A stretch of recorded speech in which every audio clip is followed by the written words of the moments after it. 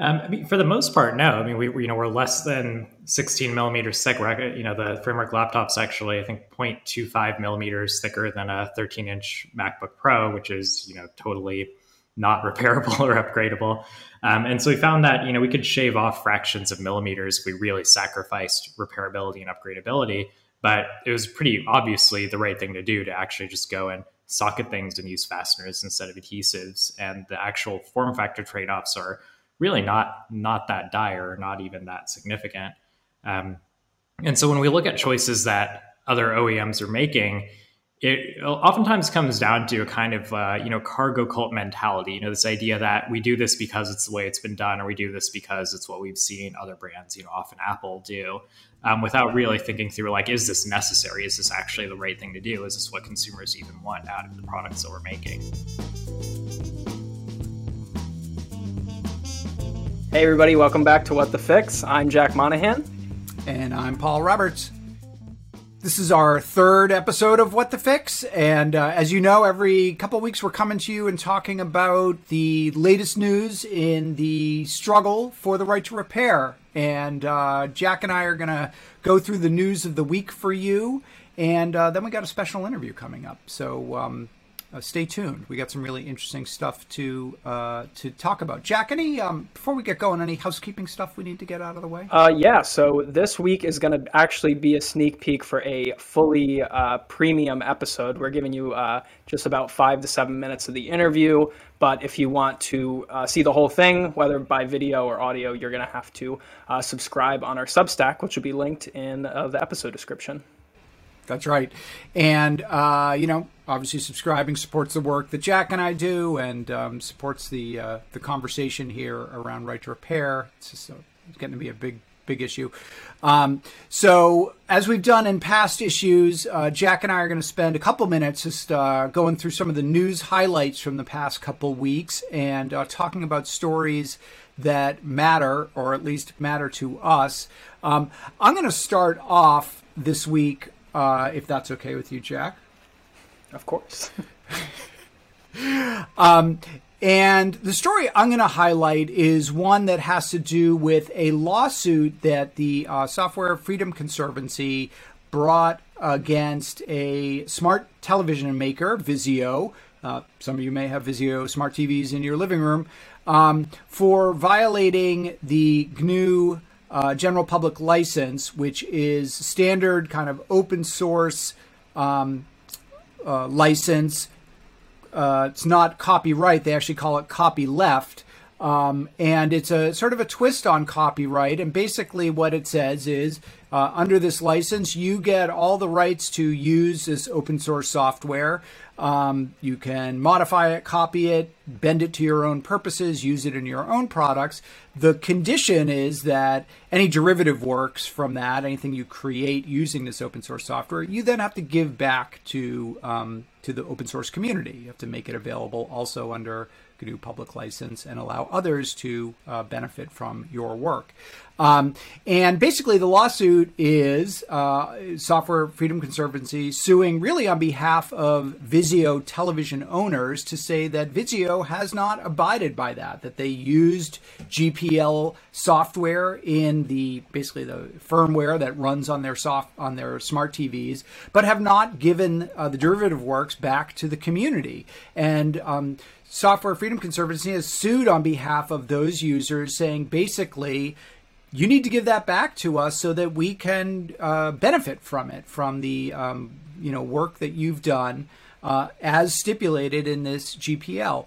Vizio's fighting this, and they basically, the first kind of front in this battle, this legal battle, was for Vizio to try and move this from basically California State Superior Court to a federal court, and saying basically this isn't a contract dispute, this is really a copyright dispute, and therefore it needs to be handled in federal kind of copyright court. And basically they lost that argument. So a federal judge ruled last week that nope, basically the GNU public license is has aspects of copyright in it, but it is also a contract. it is not purely a copyright agreement. It is also a contract, and Vizio, it appears that you kind of contractually agreed to do this, and their, Software Freedom Conservancy is suing you for breach of that contract. And it's a really interesting case, and I think it's a really big case because, needless to say, Vizio is not the only device maker out there that is leveraging GPL software in their products and not giving the derivative works back to the public. And so this case, even though, as others have said, Kyle Wiens and others, is going to take years to litigate, as these often do, has huge implications for consumers, as well as obviously for device makers and for the open source community and for the sort of smart Internet of Things communities. One of the things I really think is interesting about this and worth following from the sort of right to repair standpoint is part of the argument that Software Freedom Conservancy is making is that when these companies don't return their derivative works basically to the public, what happens down the road when they decide to end of life or stop supporting these products is that the public is really left in the lurch, right? They don't have access to the software. They can't sort of pick it up and continue to maintain it, modify it, and to suit their own needs. That could include developing patches. And then one of the purposes of this copyleft license is to prevent that, to create this body of public software, basically open source software that the community can then maintain for the long term. And I think that's going to be a really important issue as the Internet of Things basically ages and more companies go the kind of Sonos speaker route. That was kind of the famous case of, just kind of end of lifing and bricking these smart products and leaving customers in the lurch. So this is kind of a canary in the coal mine for that whole conversation, and it's really interesting. Yeah, I was so unfamiliar with copyleft. Like I had to Google it as soon as I saw it because I had no idea. But for me, it just boils down to people are on the hook for the user licenses that they agree to. Every time you hit agree, you're actually signing a contract essentially. And so it's accountability at the end of the day for companies that they are essentially creating a contract that they have to hold up to. And if this trend continues of them not, holding up their end, then what does that mean for consumers? Does that mean that, you get to buy, a product that when the software just stops being patched, you don't have the ability to fix it yourself. So you have to trash your TV. And that's just your TV. What happens when, device makers start making toasters and microwaves and ovens and cars? The implication, which they already do, right? That future's upon us. That's right. And so if you're using, open source software on a license like this, then the reality is there are a lot of stakes when it comes to the things that you own. It might just be a TV right now, but in case law, it means way more for, other appliances and things that you could possibly own. Right, and Software Freedom Conservancy really is taking a sort of ecosystem and public health, I think a public health approach to this, which is the way you avoid that dystopian future where, as one kind of philosopher put it, everything's broken but nobody knows why, is to have this the software basically be in the public domain and allow the, hundreds of thousands of customers out there, users, to maintain it themselves when the company has decided, made a business decision basically to stop doing that, or gone out of business, right? They're just not even a going concern anymore. So yeah, super interesting case. Jack. Well, this makes me think of all the things in my life that I actually don't know how to repair. But I will say the first thing I ever learned how to repair, wanted to repair, was an Xbox. When I was in middle school, I didn't have the money to, I'd gotten an Xbox. It was broken, and I was well, I got to fix this thing because I don't have the money to buy another one. So ended up doing that. But what I stumbled upon this past week was a story about a UK-based organization that's basically just kind of crowdsourcing, trading, and swapping games. And you can trade stuff from the 80s. Paul, there's pinball machines if you want that shipped overseas.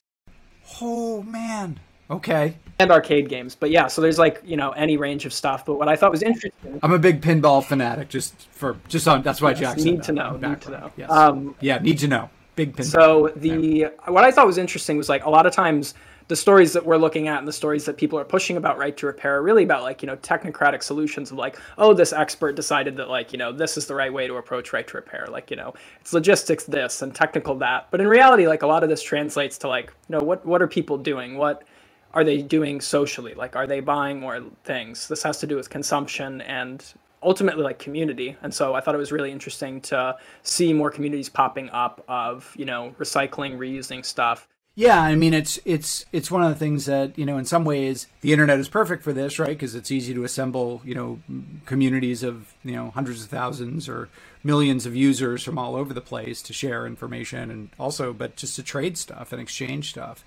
But yeah, I mean, it's, and gaming is obviously huge generator of potentially e-waste, right? How many gaming consoles are there in homes, and probably 3 or 4 generations of those gaming consoles, right? But they still have useful lives. They still have games that go with them, and like, yeah, I mean, it's a type of thing where there's a lot of potential there. Okay, my second story for our news roundup is the ongoing conversation about Apple and their self-service repair program. Apple is unmatched in its ability to generate dispute, conversation, debate, and this is a good example of it. So they announced their self-service repair program back in November. We didn't hear much about it, and then 2 or 3 weeks ago, they finally kind of pulled the covers off of it, and since then, there's been a lot of debate about, how real is this program? In some ways, they're making you buy parts and tools from them. It's OEM only, and et cetera, et cetera. But as Kyle Wiens pointed out, they're making service manuals available. They're doing a lot of stuff that previously they refused to do, which is all great. One of the big disputes this week, and it comes from an article The Verge did, talking about one part of this program, which is that if you want to, under the self-service repair program, you can order basically a mini Apple, iPhone repair shop, which they will send to you for, I think it's a $75 payment or something. And it's like an 80-pound box of just tools and battery presses and special suction cups and jigs and stuff. Kyle Wiens talked about this in our last Fight to Repair. In our last What the Fix podcast. And so there's a big sort of debate about whether this is a good thing or whether actually this is sort of overkill and maybe actually an effort to sort of dissuade people from doing self-repair. And so I know Louis Rossmann has weighed in on this, who is, sort of the Obi-Wan Kenobi of the right to repair movement in some ways. And sort of said, you got to give Apple a break. They're trying to do the right thing. They're trying to make it sort of dummy proof. They're giving you all the tools, perfect tools and equipment that you need to do the repair, even if you have no clue what you're doing, which is definitely true. And as Kyle said, like, wow, getting your hands on a lot of these tools, we've been trying to get our hands on these tools for a long time. So for them to ship them all to you is kind of special. I'm sort of torn on it. I think on the one hand, obviously it's a good development that Apple is enabling customers to repair their own devices. On the other hand, I do feel like the way they're doing this kind of plays into a larger narrative from the company that repair is something that is not easy, that requires very, very specialized tools and skills, and kind of like, don't try this at home. So the 80-pound box of tools that, you've got a week to make the repair. And if you don't get the tools back, headed back to Apple after that week, you're on the hook for $1,200 or $1,300 or whatever the replacement cost of all the tools is. That's a pretty... those are pretty big stakes for somebody who is maybe just looking to do a simple battery repair, screen repair, start button repair. Yes, they've got all the tools, but the, small print on this agreement to get this mini tool shop sent to you is such that you could certainly see it dissuading people. And I think the better message is probably the message that like groups like iFixit or companies like iFixit do, which is like, hey, repair isn't, it's something everyone can do. It's not big and scary and expensive. It's something that you can do with some simple parts and know-how. Watch this YouTube video, do it yourself. And I think that's sort of, as we want to make repair kind of more a part of just people's thinking, I think that's the attitude rather than like, well, if you want to repair, here's 80 pounds of tools and a $1,300 deposit, good luck. So that's my take on the tools. I think Apple being more hospitable to owner repair is good. And yet I think this part of their program is, reinforces a argument that is basically anti-repair that they've been making for a long time, which is only super experts should be doing. I think they're doing two things at the same time. Because Kyle was saying on the last episode was essentially like, massive companies are like liability and compliance driven. They want to comply with laws. They don't want to get in trouble. So like they will do things ahead of laws coming out that they like, if they think that right to repair is inevitable, what they'll do is they'll set things up beforehand so they don't get into trouble. But at the same time, they're not going to actively promote a narrative that is like repair friendly.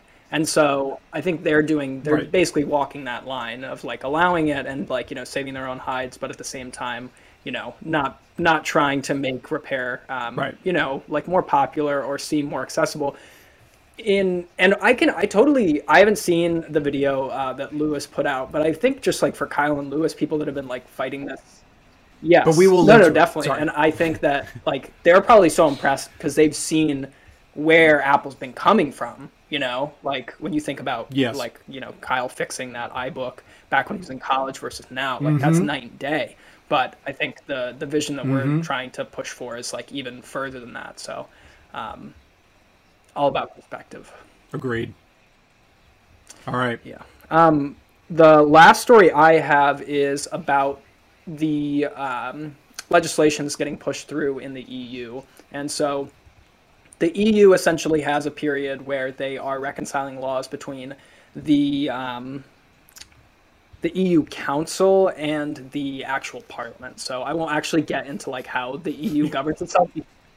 Does anyone understand how the EU works? Like I don't. Every time there's like the European Commission, there's the European Parliament. When you have that many countries, sort of like, it's a mess. But essentially, what it is there's two bodies that they're trying to reconcile, like language between laws. Like the EU Council is heads of state, and the EU Parliament are like people that are voted in, general elections and stuff. Yeah.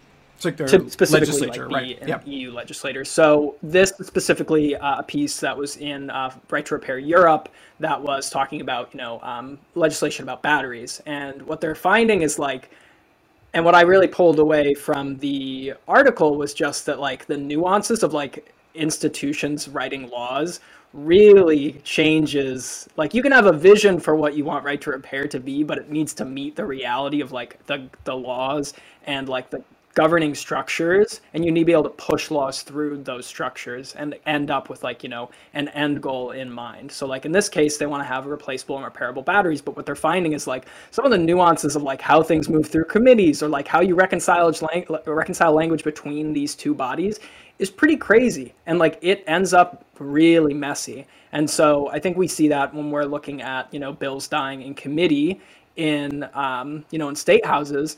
A lot of these ideas about right to repair, they're great. And like, I agree with a lot of them, but when the rubber meets the road and you actually need to create like tangible outcomes around right to repair, it has to get way less, conceptual and way more tactical about how you approach these things.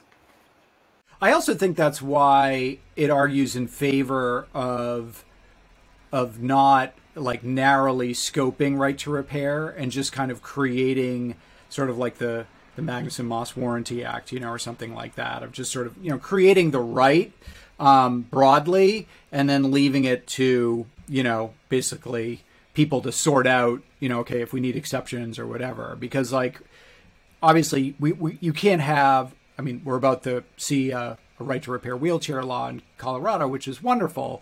But let's be honest, there are like 10,000, 50,000 different types of products out there potentially that could have separate right to repair laws, and we're not going to pass a right to repair law for all of them, right? So it's a problem that's a broad problem that needs a broad consumer right. And because, like you said, once you start trying to do things on a more narrow basis, like, well, let's just have a battery replacement. And the law. nuances of language, well, just depending on how you define certain things, can have massive impacts on, like, what counts Right. as replaceable, like what counts as, like, easily accessible, Right. stuff like that. Like that can change, how many batteries end Right. up in a landfill by like tens of hundreds of thousands. So, That's right. That's right.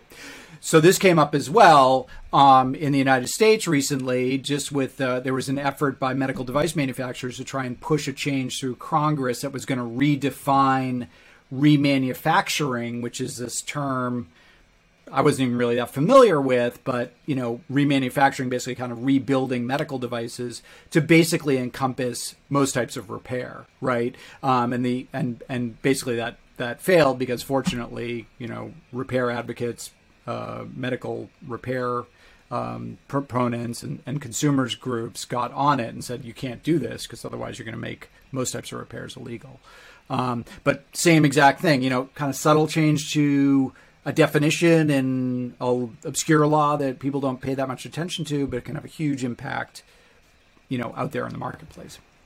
yeah, and so this right. is really different from what we're actually going to be talking about today with Narav, which is, he's kind of like a shining Yes. example of repair in the business community.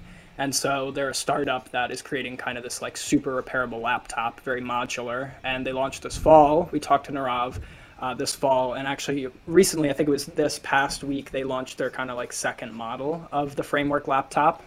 And so we talked to him about a lot of stuff, the origin of the company, how venture capital works and all that around repair. Yeah, it's a really fascinating interview. I mean, Narav talks about sort of particularly the origin of Framework, of going to VCs in Silicon Valley and the sort of, 2016, 2017 timeframe and say, hey, I want to do a startup. We're going to do a laptop startup. And people being like, dude, you're like 40 years too late. But being like, no, like new idea here. This is going to be different, and in fact, there is a market for this, and actually, obviously, succeeded in convincing people to fund his project, and now they've just come out with the second version of Framework laptop just in the past couple of weeks. It's got some upgraded processor and hardware, but still same kind of modular design. So this is a conversation, just asterisk. We did this before the most recent release. But Nirav Patel, who is the founder and CEO of Framework Laptop, and really, really interesting conversation. Check it out. We're so happy to have you on. As the co-founder and CEO of Framework. For our viewers and listeners who aren't familiar, tell us a little bit about what Framework is and what you guys do. Sure. Yeah. Thanks, Paul. Great to chat with you. So at Framework, we're really trying to remake consumer electronics and to remake it in a model that is better for consumers and better for the environment. And really the core of that is basically respecting people and the planet by making products that are designed to last. And critically by doing that, by making them repairable and upgradable and customizable by the end user to allow them to use it for as long as they'd like to. And you just came out with your first product, which is a 13-inch laptop. Tell us about that. Yeah, sure. So we just launched the Framework laptop earlier this year. I'm calling you from one, but here's just an example of one as well. But it's a thin and light 13.5-inch notebook. It's high performance using Intel's latest CPUs, and really from a couple of feet away, it looks and feels and behaves like any other premium notebook. It's does all the things that you'd normally expect a notebook to do. But then when you need to, you can get inside of it and replace every part and every module using a single screwdriver that we actually include in the box with every laptop. And this is one of those things, like laptops are just everyday objects that, I think most of us sort of take for granted, and yet are incredibly, complex to actually manufacture and produce, as I'm sure you realize. From a design perspective, what is involved in kind of not only manufacturing a laptop, a consumer laptop, but going a step further, which you did in really making it sustainable, modular, repairable. Like what was involved in that? Did you start from the basis of existing consumer laptops and kind of work around that, or did you really kind of start from the clean slate in terms of this, in terms of the framework? Yeah, sure. I mean, it helps a lot that laptops are just such a mature industry. The designs and architectures have largely stabilized over the course of the last, decade or 15 years, where, Mm-hmm. if you laid out a bunch of laptops from different brands and different years on a table, most consumers wouldn't be able to tell you what the brand was or what, chronological order they come in. And then that's, Yeah. that's sort of helpful for us. It means that um, we don't have to sort of make guesses as to what notebooks are or what they're going to be in the next few years. We more or less know they're going to be pretty similar to the notebooks that exist today. Um, and just coming from a background where my previous role, I was at Oculus architecting VR headsets, and that was obviously quite different, where we had to start from a blank slate and sort of reset the design and architecture because we were advancing the technology so much. So from that perspective, it was almost refreshingly straightforward to take this very mature category in notebooks and be able to build it in a way that is more upgradable and more repairable than the existing products. And, I'd love to say it was like this, an enormous mountain of design and engineering and architectural challenges we had to work through to make it, make it easy to repair. But actually, it's surprisingly straightforward. It makes it, that much more shameful, I guess, that so many consumer electronics products, even notebooks, are not designed in a way that they are repairable. When we're talking about repairable, uh, what does that mean functionally? Like, if everybody's familiar with a laptop they've got probably sitting in front of them. From a design perspective, what is it? What does it being repairable really mean? And could they tell by looking at it? I guess that it's a more repairable device. Definitely. I mean, I'd say there's sort of a handful of things that all go together. I mean, most critically, actually, is just having access as an individual consumer to replacement parts and upgrade parts, where, instead of needing to, go dig deep into the gray market or find, potentially used parts of questionable origin, that you can actually get original quality parts directly from the brand, in our case, Framework, of course, to be able to do that repair if you ever need to, or do that upgrade if you ever need to. So that's, sort of like the, table stakes, making that available. But then beyond that, we want to make it easy. We don't want to just make it available. And so, some things that we've done is make sure to use fasteners instead of adhesives wherever possible. We've actually labeled everything inside of the notebook with a QR code and Yeah. the name of the module, which is really helpful if you're, especially if you're someone who's never been inside of a consumer electronics product before. Being able to just take your phone out and scan a QR code and be able to get a pointer to step-by-step replacement guide, information on how to recycle it, information on where to get an upgrade or replacement version, or even being able to resell a part that you're taking out and don't need anymore. And Framework is managing that whole supply chain, as it were, that whole market for parts and so on, and modules to add on to this. That's part of the overall business model. Yeah, that's right. So we're setting up a marketplace. And the idea behind that actually is that we don't want it to just be us as Framework building and delivering these modules to the people using Framework laptops. We actually want to engage third-party makers and sellers to be able to make that ecosystem of parts and replacement parts, richer and more available to everyone. And so just as an example, our expansion card system, where, all of the ports on the machine are actually these user selectable and swappable expansion cards, is a system that we've released as an open source design. And we're already seeing quite a few interesting community developed or, small business developed designs that's going to just help enrich in that ecosystem. Very cool. And I want to talk about those expansion ports because that is a really interesting feature of the device. So I know OEMs often, and let's just throw out one like Microsoft, often kind of couch some of their anti-repair features, like gluing their devices together, or having non-replaceable batteries, for example, as being driven by consumer demand. Like, well, consumers want really thin devices, and if you want it to be really thin, then you can't replace the battery, or we've got to glue it together. We can't use screws. Was that your experience designing this? Again, either consumers are driving you in a certain direction, or that there are, that you have to make choices between design and repairability. I mean, for the most part, no. I mean, we're less than 16 millimeters thick. The framework laptop's actually, I think, 0.25 millimeters thicker than a 13-inch MacBook Pro, which is, totally not repairable or upgradable.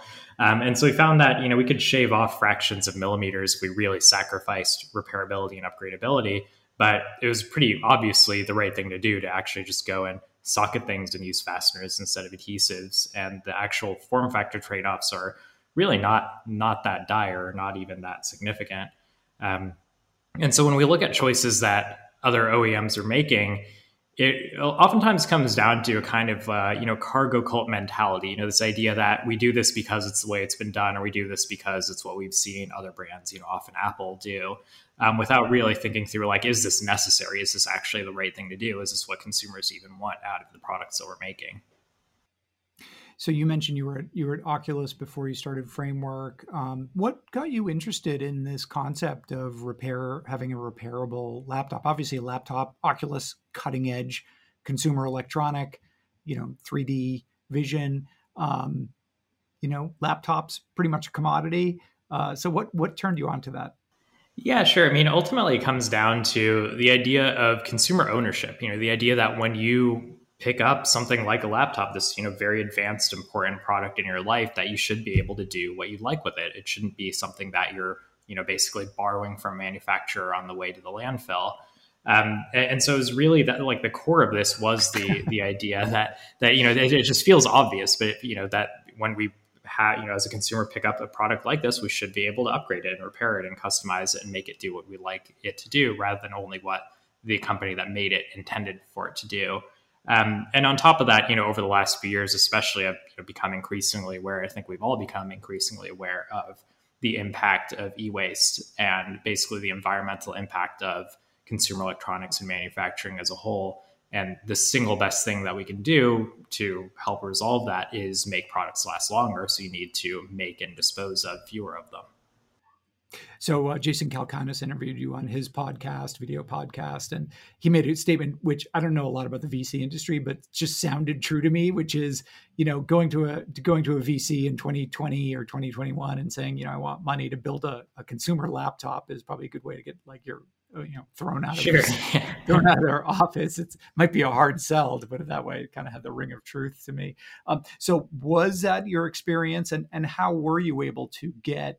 Obviously, making a laptop requires a tremendous amount of capital up front. How were you able to get investors to buy into this vision? Yeah, sure. I mean, I think, oftentimes venture capitalists like to say that they're, sort of ahead of the curve and pointing the world in the direction that it should be going in. But, that's probably not true very often. In most cases, people, are stuck, due to the requirements of their LPs or the other partners at their firm, to really be fairly conservative and really think about, like, do I want to take a bet that has failed for us or failed for someone else in the past? And so for us as Framework, as a new consumer electronics brand, we're sort of in 2021 where we are today, in the shadow of all these very high profile failures like, Essential and Juicero and all these other companies. And so just as a category, consumer electronics is very challenging. But the thing that helps us a lot is that it's very, very obvious that there is consumer demand for this. We see it every day when we, look at our order numbers or look at the interest from people who, are reviewing the laptop or talking about the laptop as a consumer. And so being able to show actual consumer traction, of course, is the thing that ultimately, venture capital or other investment sources want to see. So from that perspective, the bootstrapping stage of, like, getting from, zero new company to being able to launch an extremely complex and fairly expensive product is, of course, challenging. But we've, done that, and now it's a matter of proving the consumer traction, which we're also doing. And in a design standpoint, I mean, how much of this was just finding was there a lot of software development that needed to happen to support this modular system, or was it really just kind of finding the right design and the right component parts in the supply chain and bring them all together? Yeah, I mean, it's really a lot of industrial design and electrical architecture work sort of hand in hand, coming up with the right way to make things modular. I don't know about And then on either top of of those two that, topics, so. yeah, and then we're doing some interesting things in firmware to also just make upgradability and repairability easy. But in general, because notebooks are such a mature category, we do get to go into the supply base and pick all 5 companies that make all of the notebook batteries in the world, or all the notebook displays or keyboards and so on, and talk to all of them and tell our story and our mission and our philosophy, and find the one that is the most technically competent and the most excited to actually go and try to address these issues with us. And so we've got a great set of partners. Were they receptive to that story when you went out and kind of pitched it to them? Yeah, definitely. I mean, I think, like everyone else, kind of going back to that cargo cult mentality challenge, the initial reception, initial response was like, is that actually possible? I mean, no one's done it that way. Like, surely you can't actually make it that thin. I mean, well it's going to be, an inch thick. But step by step, we'd go and like talk through, okay, what are the actual design challenges? What about, this idea or this other one? And we achieved really actually the almost exact spec that we set out a year and a half ago when we started the company. Really cool. So companies like Dell and HP, if you kind of look at the spectrum of like hostile to repair, pro repair, I often see like, Dell and HP as, kind of more in the pro repair end of the spectrum, in that they do make replacement parts available. They do sell service manuals with their stuff. And, as opposed to, Apple or something who's like, if you even open our laptop, you're violating our intellectual property, but I'd be interested in your thoughts. Is that kind of a misconception? In other words, even though they make replacement parts available, even though they make service manuals and documentation available and diagnostic software, which is all great, are there ways in which, in designing their laptops, let's say, actually they are kind of reproducing, anti-repair, anti-patterns, I guess? Yeah, sure. I mean, I think to a large extent, when you look at, Dell or HP or Lenovo, they're driven by the needs of the most demanding customers they have, which are really their big enterprise customers. The companies buying, right. buying 10,000 or 20,000 ThinkPads or XPSs or Precisions a year. And oftentimes when they have their RFQ processes, it's show us your repair manual, show us your parts catalogs. But it's, in many cases, it's available to those large organizations in a way that it's not quite available to an individual consumer trying to buy, an individual replacement part. And it's also not necessarily the case that, especially for a consumer perspective, that these companies are being proactive about thinking about longevity. They're really thinking about, how do I satisfy, the RFQs, or satisfy what Best Buy or Amazon needs from me when I put this out in market. So let's talk about these replaceable bays for the I/O ports, and really interesting concept. I think all of us have had the experience of having to sort of twist cords around our laptops and like tug at cords because the port's on the wrong side of the device. And in the Framework laptop, these are really swappable. You can take them out on one side, put them in the other side. You can configure the ports really any way you want with these little plugins. Talk about that design decision and kind of what informed that, and what types of ports you can choose from. Yeah, I mean, so it was sort of obvious from the outset that every consumer has a different set of needs when it comes to ports. Like, I'm sure you have a different set of ports that you need than I need. It's just sort of inherent in that we are all just using our products in different ways. And yet every single laptop has a set of ports that's fixed in place by the team that designed it.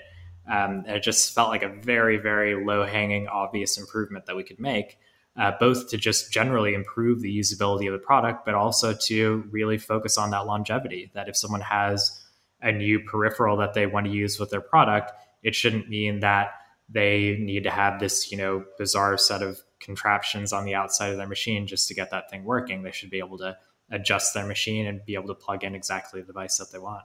Right. Yeah, those $30 contraptions that you find you need almost immediately upon taking your thing out of the box.